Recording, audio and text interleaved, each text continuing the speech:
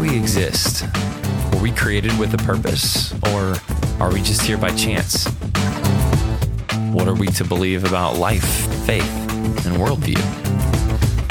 Welcome to the Universe Next Door, focusing on answers to the questions we all consider. This show is a ministry of the C.S. Lewis Society and supported by gifts of listeners just like you. Join us as we seek to see a generation captivated and transformed by the truth of Christianity. This is the Universe Next Door. Today, we are going to be journeying from Egypt in the Exodus to Mount Sinai with Tim Mahoney, the director of Patterns of Evidence. After this interview, you are going to feel as though you were actually there. That is one of our promises to you. And so I can't think of anyone better, so we're bringing Tim Mahoney on. He's made the Patterns of Evidence movies. If you haven't seen those, they are incredible, but don't worry, you can watch them after the interview. You don't have to see them to know what's going on. It helped, but you don't have to see them to know what's going on. So he's going to get into that a little bit, and then we're also going to do a little bit of dissecting in the area of evidence for a literal mass exodus as we see in the Bible, that Moses actually led a huge group of Israelites from Egypt in bondage, out of there to Mount Sinai, and we're going to be looking at archaeological evidence, historical evidence, and even texts outside of the Bible. So obviously very exciting stuff, but before we do that, wherever you're listening right now on a phone, laptop, Apple, Spotify, Stitcher, whatever it is, just hit follow on your app so that way you're alerted of every new episode that comes out. It will help both us and you greatly, and we appreciate you taking the time to listen to The Universe Next Door. We hope it is as much as a blessing to you as it is to us. So anyway, this is a pretty in-depth interview, so let's get started on our journey through the Exodus.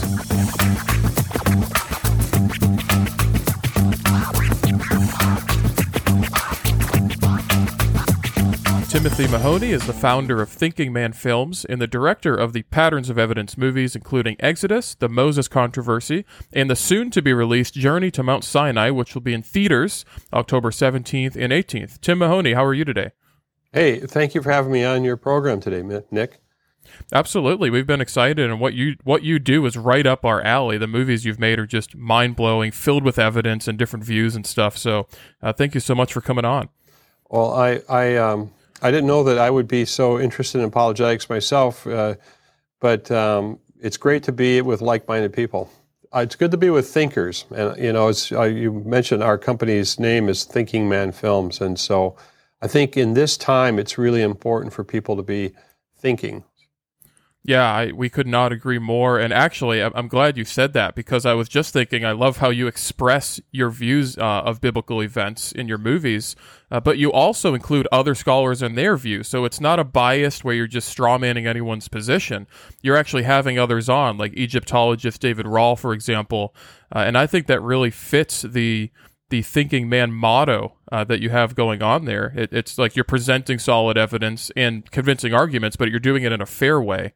I think that especially for, let's just say for each of us, it's important that we own what we believe. And early on, I came to understand that if you had multiple viewpoints, let's say even like opposing viewpoints or different viewpoints, if you were able to incorporate all those into the discussion of trying to, understand where do we come from and did the events of the Bible really happen? And if you listen to those arguments and try to follow them to the source of how they were created, it then frees you up to make a decision about, how strongly, on how much weight should you put on those arguments. And early on, I was told there was no evidence for the Bible.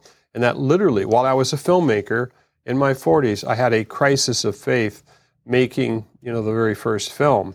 And I could have possibly just fallen off and we wouldn't be talking here today had I not basically gone down, had to make a decision to go down that path and to really search for a pattern of evidence. But I think there was God's providence in it.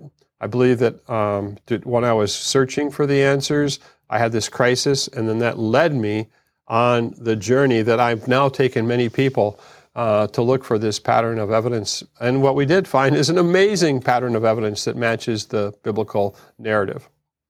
Yeah, and you've done a wonderful job demonstrating that. It's funny, when I was a new believer, I remember people didn't want to read books by Richard Dawkins and atheists and that kind of thing because they said, well, we don't want to push anybody away. And I just thought, well, if there's something untrue about the Bible, I want to know. I don't want to have a pretend faith. And so I kind of had a similar thing where I just wanted to dig deeper. And if Christianity is true, I wanted to be able to demonstrate and understand that it was true. And so I think you've done a great job with that in your films. And not only that, but you've taken a lot of topics that can be very academic-like in nature, especially when you think of all the ancient town names and locations and all of that in the Old Testament. But you've taken those things and you've made films that not only have awesome visuals and maps and you actually visit some of these locations, but it's also interactive and it includes a scorecard for people to keep, which is really cool. Can you explain that a little bit? Yeah, absolutely. When this next film coming out, Journey to Mount Sinai, it's going to be in theaters, as we said, October 17th and 18th. And it's nationwide, and you can go to patternsofevidence.com to find tickets. And I'm going to talk about this scorecard. I was thinking and literally praying about what would be the right way, because there's so much information.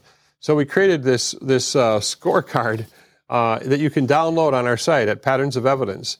And before you do the scorecard, what are we scoring is 6 different mountains. We're going to be looking at 6 different mountains in this investigation. And we give you the investigation criteria. And all of our films have a pattern that we're searching for. And this one, it's the journey to the mountain is one step. And within that journey to the mountain step, there are campsites, wildernesses, and travel time.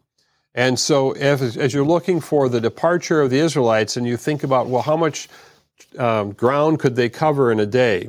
Because the Bible says that it was like in the 3rd month that they reached Mount Sinai. So the question would be was how much distance would you cover with a group of people, and how far could you go? So that's one of the criteria, as well as are there evidences for wildernesses and campsites that are mentioned in the Bible, and what are those histories related to those wildernesses?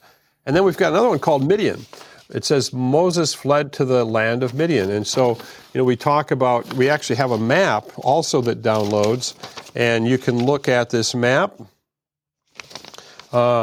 here, and we're searching for these different areas, and we've got the different campsites involved and the 6 different mountains that we're looking at. So the viewer is going to be able to, in the first film, go to 3 of the mountains, which is right here, these first 3, and they're going to be able to judge it yes, maybe, no for the evidence, which really became a great tool to sort of give you an opportunity, because it's going to be hard to sometimes remember all the details. But now you're going to be able to score them with these different attributes and artifacts and backside of wilderness. These are different steps that we're going to be investigating. And that's what I think is different. I don't know that there's been too many films that have actually had a interactive scorecard. You can go to the theater and watch this and go with your friends or your Bible study or Sunday school and bring this along and then see how you all score it. See if you're compelled with this evidence. And as we said, hearing multiple viewpoints, is there a pattern of evidence that fits what the Bible is telling us about where Mount Sinai would be? Yeah, that's a really unique way to go about that. And what I'm thinking is, like, while I'm watching you go to these different places and talk about all these different options, do you have a favorite place that you visited, like that one that just stands out more than all the others in terms of Old Testament locations? Well, when I began this investigation, I was familiar with a place called Jebel Alaz.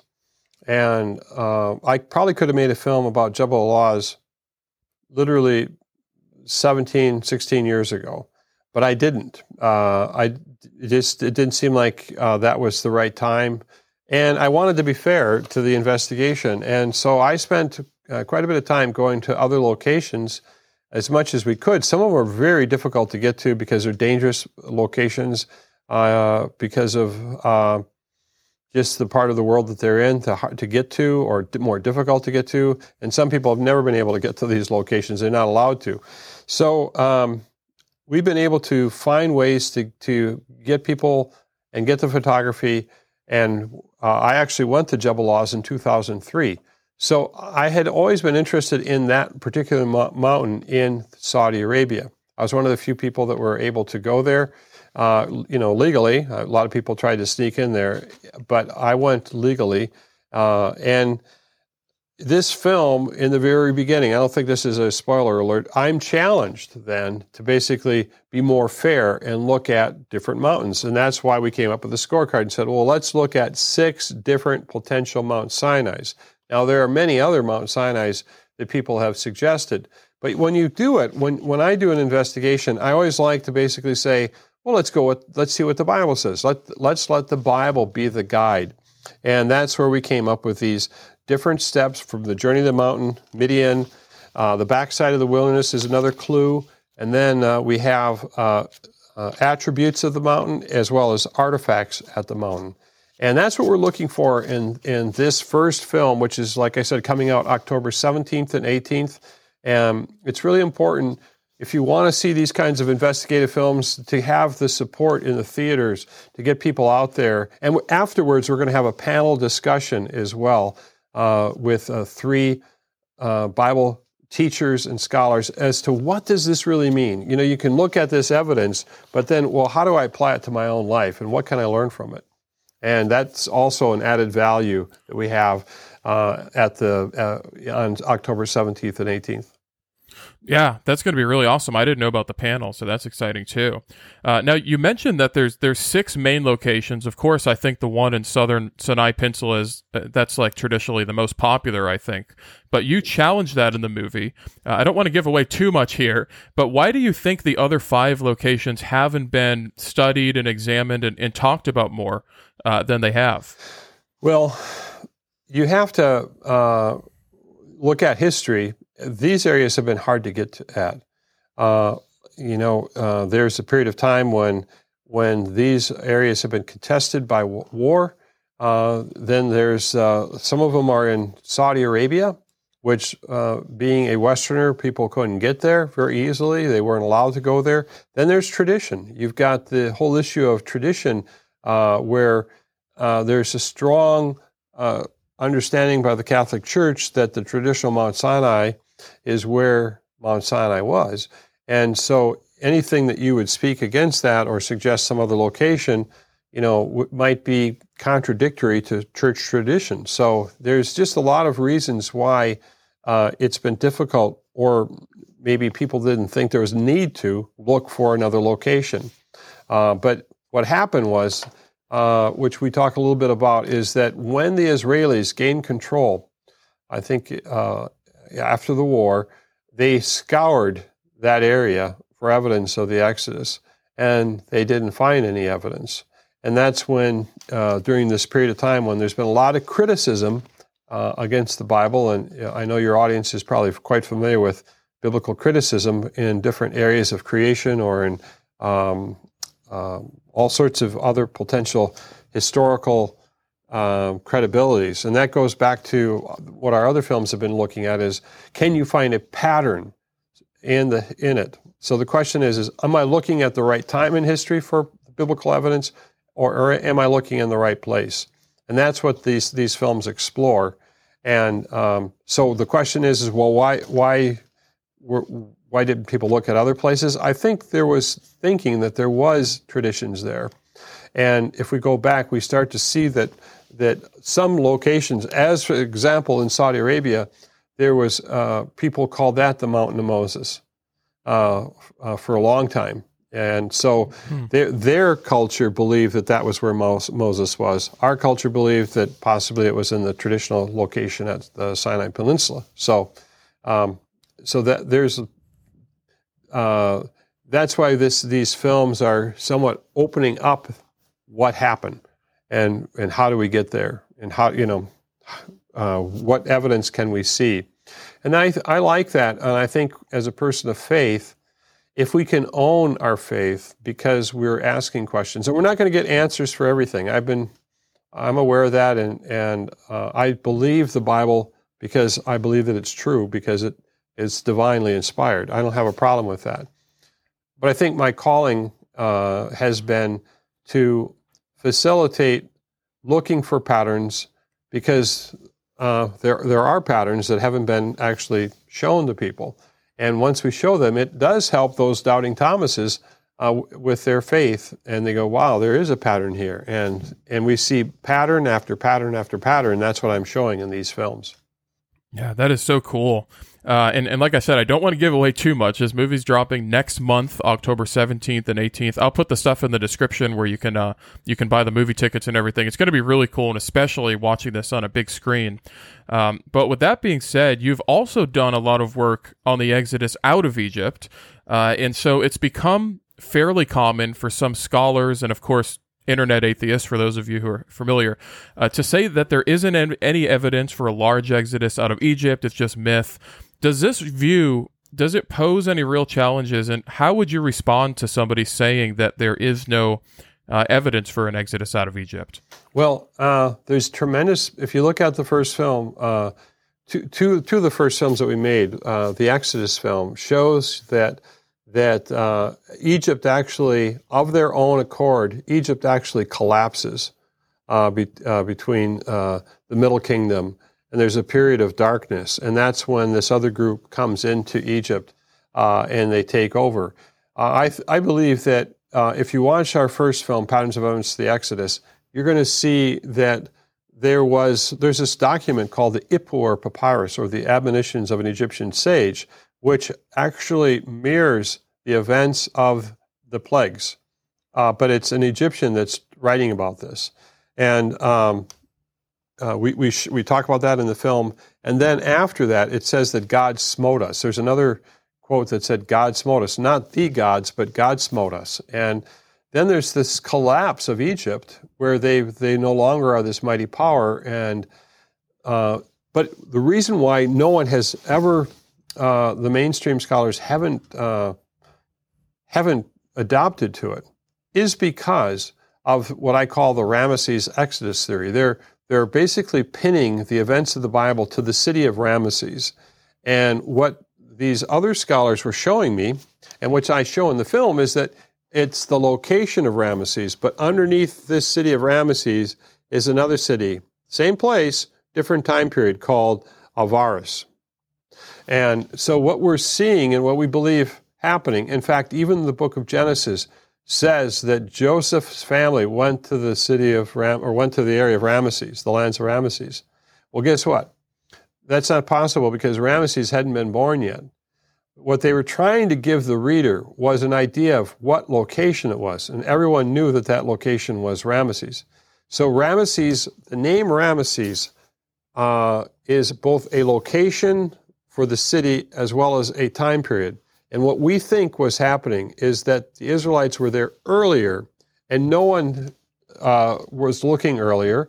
But then other scholars, and Egyptologist David Roll, who's been in our films quite a bit, started to see a pattern of evidence earlier, and that when you move things earlier in time, by the way, it's not earlier in the Bible timeline, it's that his argument has been that Egypt's timeline is off, and that it's shifted improperly. And that is what we also show in the first film, that there's gaps within all the other ancient civilizations around Egypt because they don't have that gap. But if you slide things down and we correct the Egyptian timeline, which nobody wants to do because of all the history that's been behind establishing it there. Because history is what we interpret when it begins and when certain events happen. And then you try to synchronize those events. But if you go back, I challenge anyone to go back and start looking at how the dating and chronology came about. There's a great study for that. Then you start to realize that there are decisions that were made that, and we're going to bring it up in future films, that I think skewed the way the Bible was seen and evidence for the Bible. So a famous line is that the Bible was used to date Egyptian history, and then eventually Egyptian history was used to refute the Bible, because the synchronism of that dating is another argument was off. And so I'm exploring that synchronism of that dating in these films. And so I'm kind of going on and rambling here, but the the point being that there are patterns of evidence then. If you basically say, well, what if we looked for patterns and we didn't think about dating for a minute, could we find a pattern that matches the Bible? And yes, you can. And it's in Egyptians dating, it's a little bit earlier, and the Bible time it has it here, but if you were to put those together, they would come together and you would see the pattern. Yeah, so that's incredibly interesting, especially that idea of compressing the timeline, which many people don't think about. And on that question, what's your view on the number of Israelites in the Exodus? So it seems that the two most popular views are very different. It's either there were around 2 million, including women and children, or there were around 30,000. In the actual recording in the book of Exodus, the literal number is 600,000. At least that's how many interpret it. Of course, some would argue that the smaller Exodus view would contradict the integrity of Scripture, but then others would argue that biblical numerology is used in different ways, and the authors would also often use large numbers to prove a certain point, not to mention fitting them that whole 2 million population in certain places. So where do you fall in this argument, and why? Well, there's we actually wrote a book on this, which is still available online. We haven't reprinted it, but it's called The Filmmaker's Journey, and we talk about the population on that. But the Bible says there were 650,000 men, and when it also took, there's also the word, I think it's called Elah, and the question is, what does that word mean? Does it mean group, or does it mean tribe? And I think that I believe. And this is the hard part too, is that if the Bible says there were that many men, and there are other synchronisms that basically point to that's how many, when they took an offering, that's what the size of the offering was, and that there were that many Israelites as well that were in the Exodus, which means that there could be 2 to 3 million Israelites. The question would be well, how could God sustain a people group that large? But if you look at, I've looked at some different images, like National Mall, when they have a big event and there'll be 1 million or 2 million people there, and you see how condensed they are in that mall. We've looked at different places in other parts of the world where we've seen literally 1.5 million people, and then once you realize that. If you take the population too, the other question would be is how long were the Israelites in Egypt? And my belief is that they weren't there 400 years, that they were from the time of the sojourn, from the time of Abraham's promise to the life of Isaac and the life of Jacob, and then Joseph going in. I think it's closer to more like 230 years that they were in Egypt. But then the question is that, well, if this family came in at this amount of people, and what would the birth rate be of that group of people? If there was, 60 to 80 people, along with their servants and others that came along. So you start looking at birth rates, and you start to realize that, just certain birth rates, mathematically speaking, over this period of time, you're going to end up with a large population. It doesn't make sense if the Israelites were in Egypt. The question would be is if they had the number of people that they had and they're there for 400 years, that population, those are the ways you can kind of take the lens and turn it around and look for those numbers. So what do I think is, I think that the biblical account is telling us that there were 650,000 men, and so I'm going with that. I'm going with what the biblical account is claiming, and then the hard part is faith. Is, well, how would God sustain such a large group of people? And then it would be if you should also then ask, well, how many Egyptians were there in Egypt at that time? What do they think? Because another part of this is, I've heard as little as there might be I've heard as little as a few hundred Israelites, literally, on some of my interviews. But if there were 5,000 and there was 1 million Egyptians or 1.5 million Egyptians living at that time, Why would they be concerned about 5,000 or 25 or 30,000 Israelites?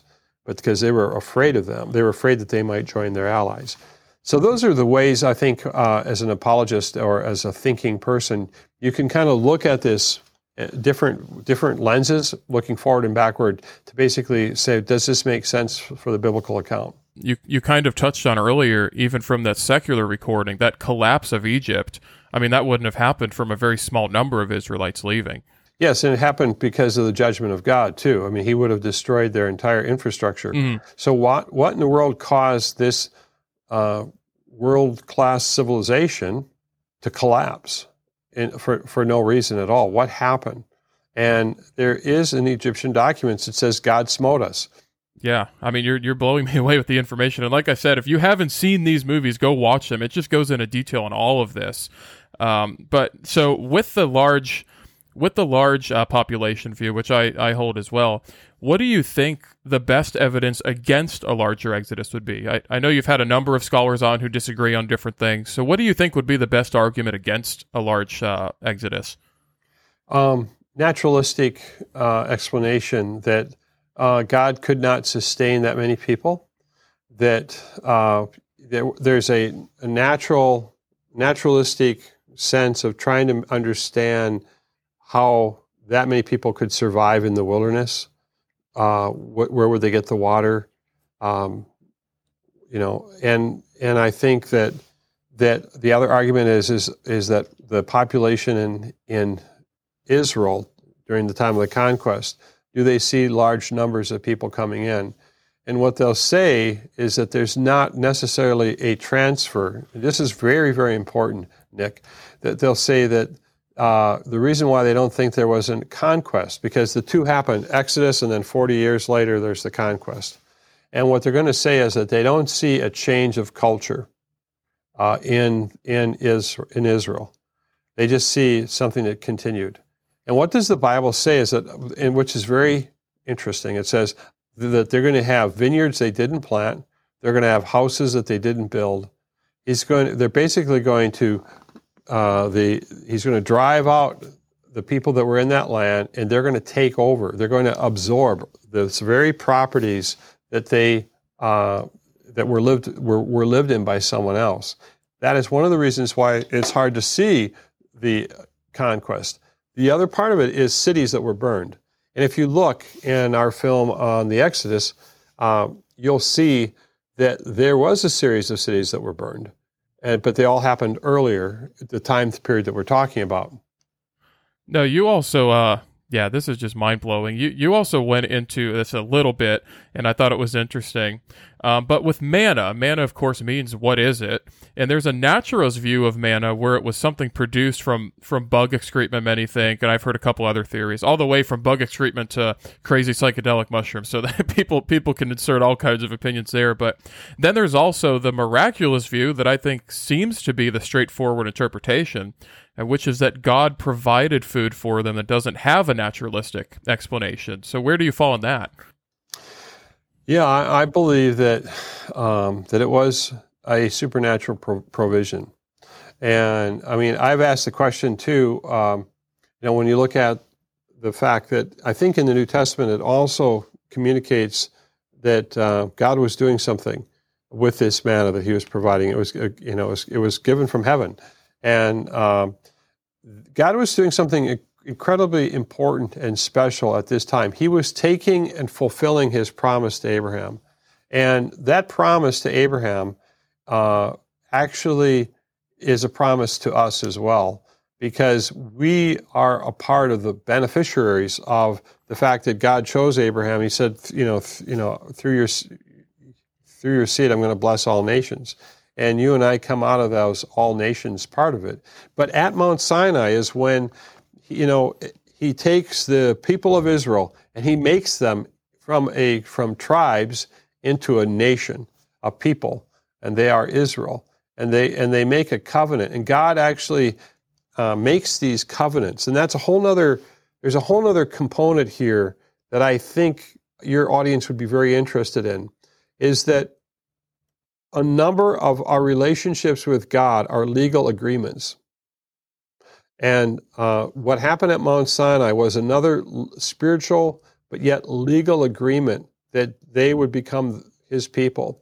And there were blessings written in the agreement, and there were curses written in the agreement. And these agreements then are repeated or renewed, when they go into the Promised Land too. There's another renewal of this agreement. And so where people are basically saying, we're going to do what we're supposed to be doing. And so these covenants, these legal agreements, I don't think people realize it, but I'm looking at making another film that is going to show that we're actually we're within a God of the universe. And I think, what is your podcast, The Universe Next Door? Yeah. In this universe, there are laws.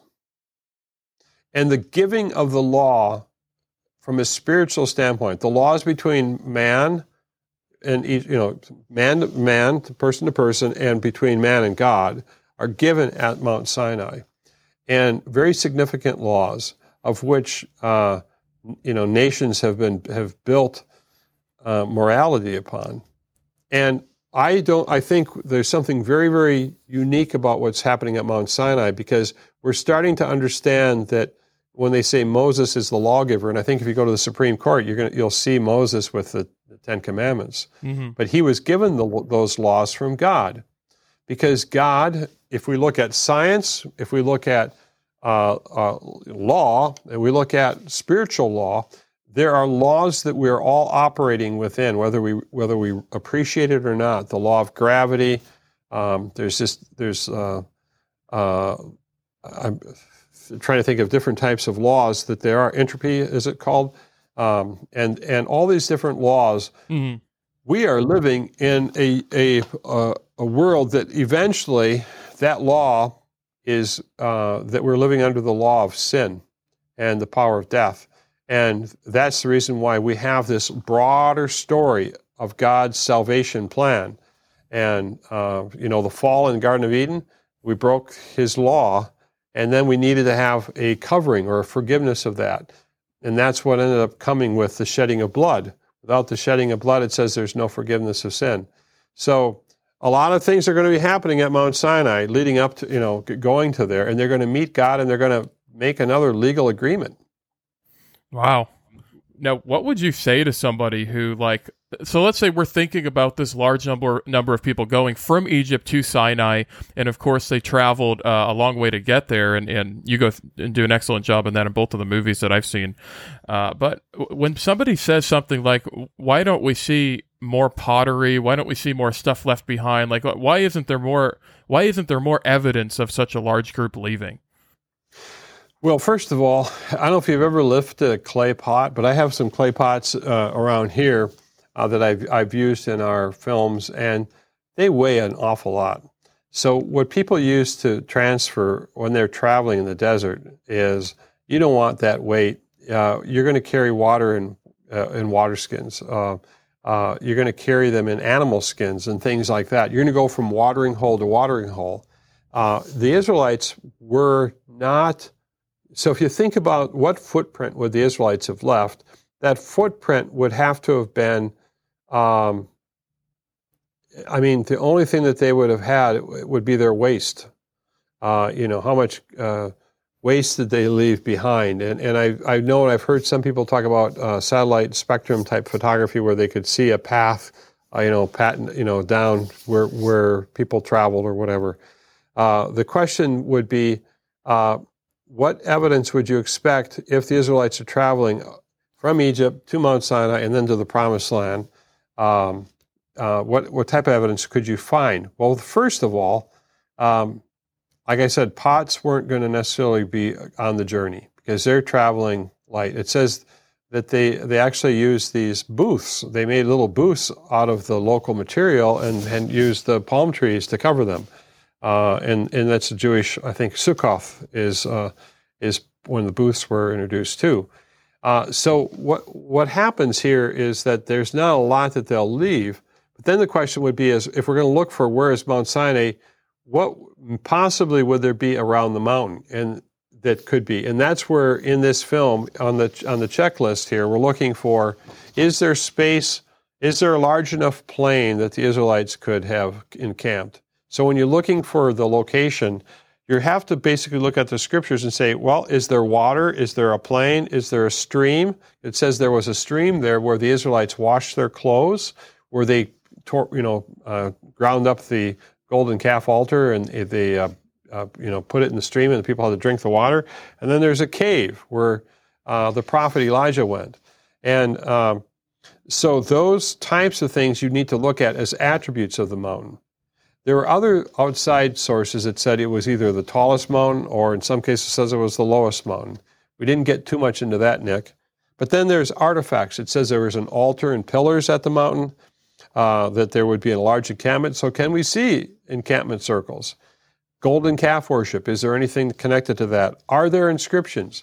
And in this film, the first film, and in the second film, you're going to see people talking about inscriptions near their mountain, and that they see a connection either to the golden calf worship or manna, and they're interpreting them a certain way. And they're saying that those inscriptions are what are causing them to believe that they have found the true location of Mount Sinai. So those are some of the clues that we're going to be looking for.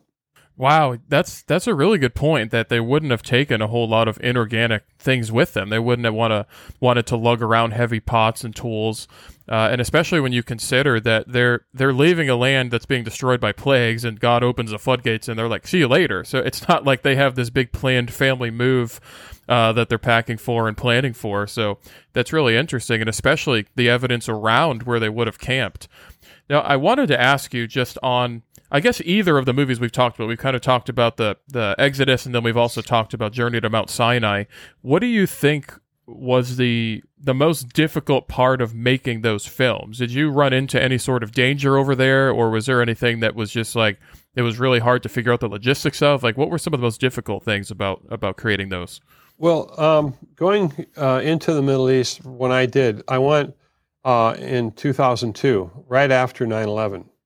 So 9/11, for some of your audience, they might have been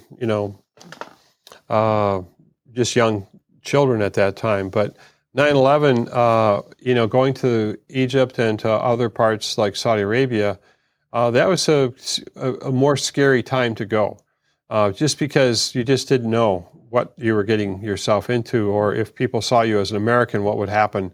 And so, yes, I had concerns, and there was actually a situation where right before we got to where we were, two people were murdered, and so there's an investigation going on, and so there's always a sense of caution and a sense of potential danger, and you're praying that you will be able to come home, and that happened.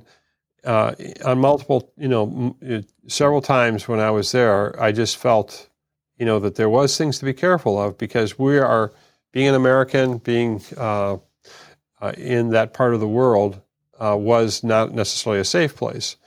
But then there are other things that were happening, which had to do with, someone was telling me something in an interview, and I'm like, there's a sense that I had that I really need to pay attention to what they're saying. I don't know what this exactly means, but I think this is important. And sometimes I would get an interview like that, and somebody, have you ever put together a big puzzle and they got pieces everywhere? Yeah, I have. And you find this piece of puzzle, and it's got a certain look to it, a color, and you go, I think this belongs, and someone's over there on the other side of the puzzle, and it goes, I think this matches for over here. And had you not been putting and touching the different pieces of the puzzle, you wouldn't know that connection. Some pieces of that puzzle would come in, and they would sit there for several years, and then I would remember, wait a minute, there's the piece here, and here's the piece here, and we put them together, 4, sometimes 5, 6 years later. And then we started to see the pattern. Wow. And I didn't realize that, I guess I hadn't put the clues together, that you went right after 9/11. With the danger in mind and the whole situation, what do you think it is that prompted you to just go ahead and do it, even knowing that there was a chance of risking your life? Yeah. My wife and I talked about this, and I actually recorded the conversation in a book. I think that I believe that it was something I was called to do. And I think that each one of us potentially has things we're called to do, and we have to make this decision. Are we going to follow through on it or not? Are we going to just say, I don't think I can do that? And had we done that, you and I wouldn't have been here. That first film, I thought it was a 1-year project, and it ended up taking 12 years to make it. And, year 8, year 9, year 10, year 11, it just seemed like year 10 was a really different. 9 and 10 were difficult years because it could have just dissolved away. But we had to stay with it. And I think my encouragement to anyone is that if you feel that God has given you a calling, and I always try to share this verse, Ephesians 2:10, we're Christ's workmanship, and He's prepared good works for us to do before the beginning of time. It's paraphrasing it, but basically, when I heard that verse, my wife told it to me, I said, "You're kidding.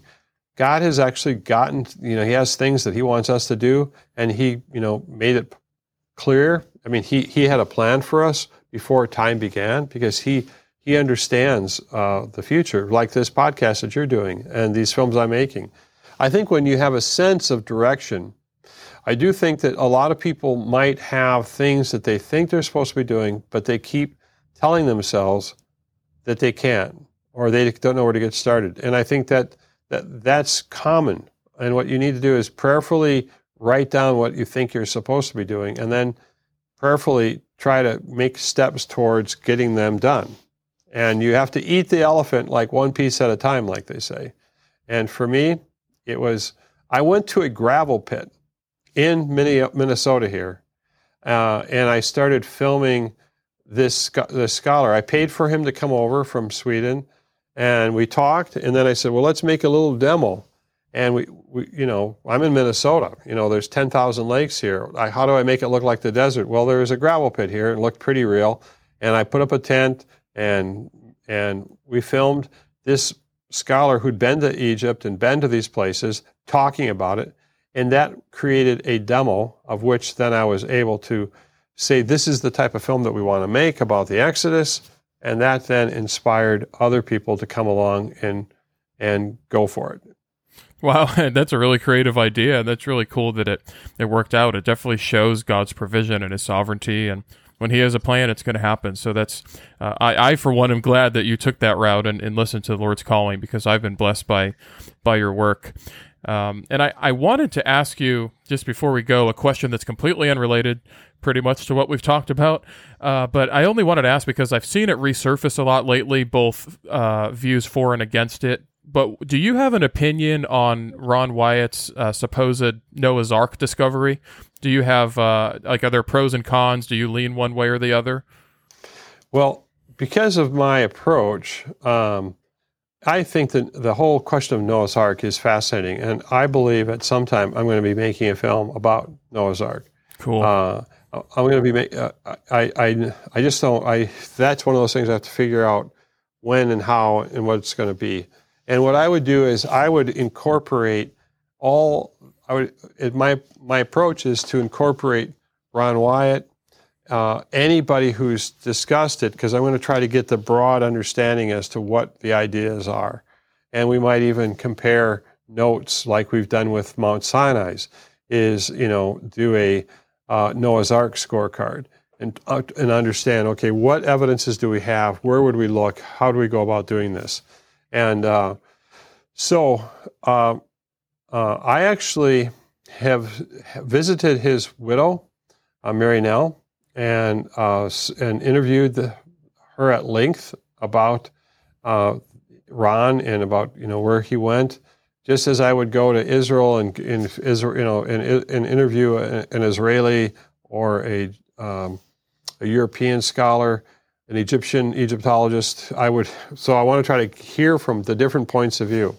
And I found it interesting. There was a piece of, a ribbit or something that they showed me that I was intrigued by. So I think that when you look at these different claims that people have, I'm open to hearing about it, asking others about it, and then trying to investigate it and see, is there anything to what they're suggesting?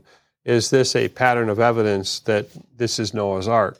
But to this date, I wish we had a better. Wish we had Noah's Ark and the Ark of the Covenant. That would have been amazing if we did, to be able to try and bring more answers to it. But I think at the end of the day, even if the Ark was found, a lot of people would just dismiss it because they wouldn't necessarily believe the story of the Ark anyway. They would probably just go on with their lives. But some people would. And I'll just share with you that my own family, I have a brother-in-law who, when he was in college, they were talking about Noah's Ark because a movie came out about Noah's Ark. And when my brother-in-law heard that people were searching for the real Noah's Ark, he ended up kind of in college, in his fraternity, someone shared with him the gospel. And because of Noah's Ark conversation, it opened the door for him and the gospel. And then he came home and shared the gospel with his sisters, and they became believers. And I married his sister. And so it was this, conversation about archaeology and Noah's Ark that ultimately led, I think, my wife to a deeper understanding of who Christ was. And so I think these investigative films about the Bible have a place. And that's why it's important for people, if they can come and support us making these types of films. We've got many more films that we know we can make, and we just need the support. So if your audience can show up and vote for these kinds of films in the theaters. We're going to be in theaters nationwide, over 750 theaters on October 17th and 18th. It helps to buy their tickets early because we only have one showing, like 17th or 18th, and there's that theater, once it fills up, no guarantee there'll be any more tickets left. And so oftentimes there's people think, well, I'll just buy it the day of. It really makes a difference if you can get there early and buy the tickets. Buy them ahead of time. It helps even opening up more theaters in the area or more screens in that theater. So. Yeah, so mark your schedules for, October 17th and 18th? Because, of course, you can watch it later on streaming or whatever, but I'm pretty sure you don't have a TV that's like 30 feet wide at home. So see it in the theaters. It's just so much cooler. I'm excited for it. I'm going to be there, so I'll put the link in the description below. So click that. I think it's Fathom Events it is. You can get tickets, so I'll put the description down there. And who knows, maybe we can just continue to encourage these kind of movies. A similar thing happened with Max McLean's movie about C.S. Lewis, The Most Reluctant Convert. It went to theaters. It was supposed to be a couple days, and then they just kept extending it. So these things can happen, and we can, I don't want to say demand, but we can certainly encourage the kind of content we want in theaters, rivaling some stuff that's probably not so great for people to watch. So I'm very much looking forward to that, and that's October 17th and 18th. What else do you have coming up? Well, I was going to say, remember, they can go to our Patterns of Evidence site, watch the trailer. The trailers are there. We'll give you the links too, Nick, and then they can download the scorecard with the whole sheet. They can be prepped for it.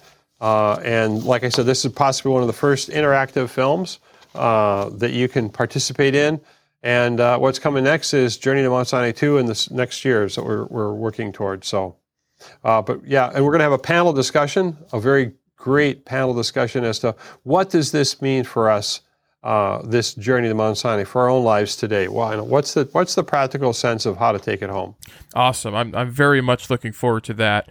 And Tim Mahoney, thank you so much for joining us today on The Universe Next Door. Well, I'm glad to be here, and I just never knew about The Universe Next Door, and now my mind is open to it. Yeah, well, there we go. And hopefully our audience will be open to Patterns of Evidence. Some awesome stuff going on over there at Thinking Man Films. Well, thank you so much for coming on. Okay, thanks, Nick. Well, thank you for listening to The Universe Next Door. Don't forget to check out those links in the description below. about more information and for the Patterns of Evidence Journey to Mount Sinai movie that's going to be out next month. Be awesome to see it in the theaters. And don't forget to hit follow wherever you listen to The Universe Next Door. That'll alert you of every episode every Monday at 6 p.m. Eastern Time. And thank you so much for listening to The Universe Next Door. We'll see you back here next week.